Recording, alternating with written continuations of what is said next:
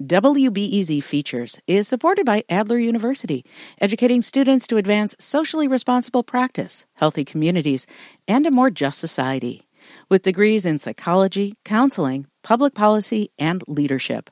Adler.edu. Universities across Illinois have started reporting fall student enrollment numbers. The data is highly anticipated because many schools had no idea what to expect as students figured out if they could start or continue college during a pandemic.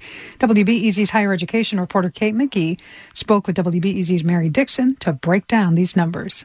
Let's start with data at four-year universities. What are we seeing around the state? What does it tell us? It's actually pretty positive news. While many schools saw slight drops in new students, they were able to keep overall enrollments flat because they saw an increase in graduate student enrollment and returning students coming for a sophomore year.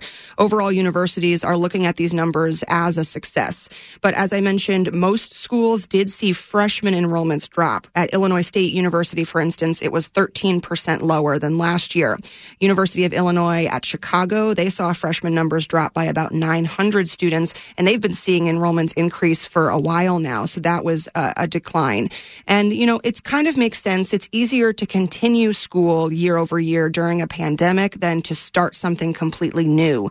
At the University of Illinois at Urbana-Champaign, they had flat enrollment overall, but they did see a drop in international students, which isn't great for them because they have a large international population and they bring in a lot of money, which they depend on. Among private schools, we're still waiting for numbers from some schools like Northwestern, University of Chicago, DePaul.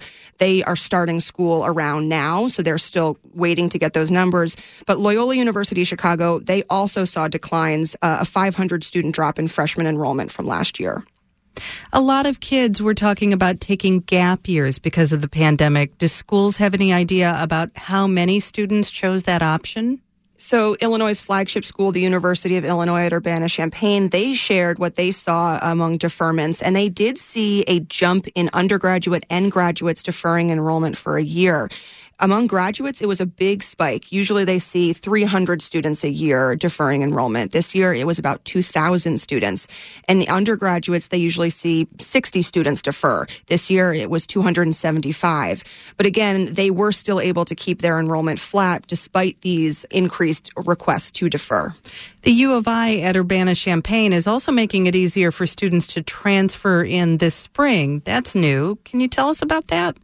Yeah, so typically Urbana-Champaign, U of I doesn't allow students to transfer in the spring. But because there was so much uncertainty about how many students would enroll this fall, they decided to open up all colleges in the university for spring transfer. Andy Borst runs undergraduate admissions at U of I. He says they wanted to give options to students whose fall semesters somewhere else maybe weren't what they anticipated. We feel pretty positive about the work that we're doing in terms of COVID testing and creating a safe environment for students. And so we may see an increase in student interest of students applying for spring for this year. And of course, more students means more money, and universities across the country are dealing with strained budgets. What about community colleges? There was some speculation that we'd see a jump in their enrollments because they're more affordable and it's easier to be home. Right. Nationally, the numbers do not look good. Some community colleges have seen enrollments drop by double digits, which is actually kind of surprising. And locally, we're also seeing some declines as numbers roll in. Harper College dropped 6% this fall from last year. Oakton Community College saw numbers drop for the fall enrollment by about 9%. We didn't get numbers from City Colleges of Chicago. That's the largest community college system in the state. They wouldn't give those numbers until the state releases them next month.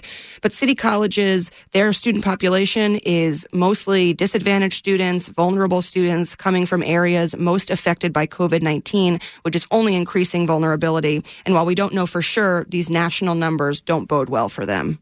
That's WBEZ higher education reporter Kate McGee speaking with WBEZ's Mary Dixon.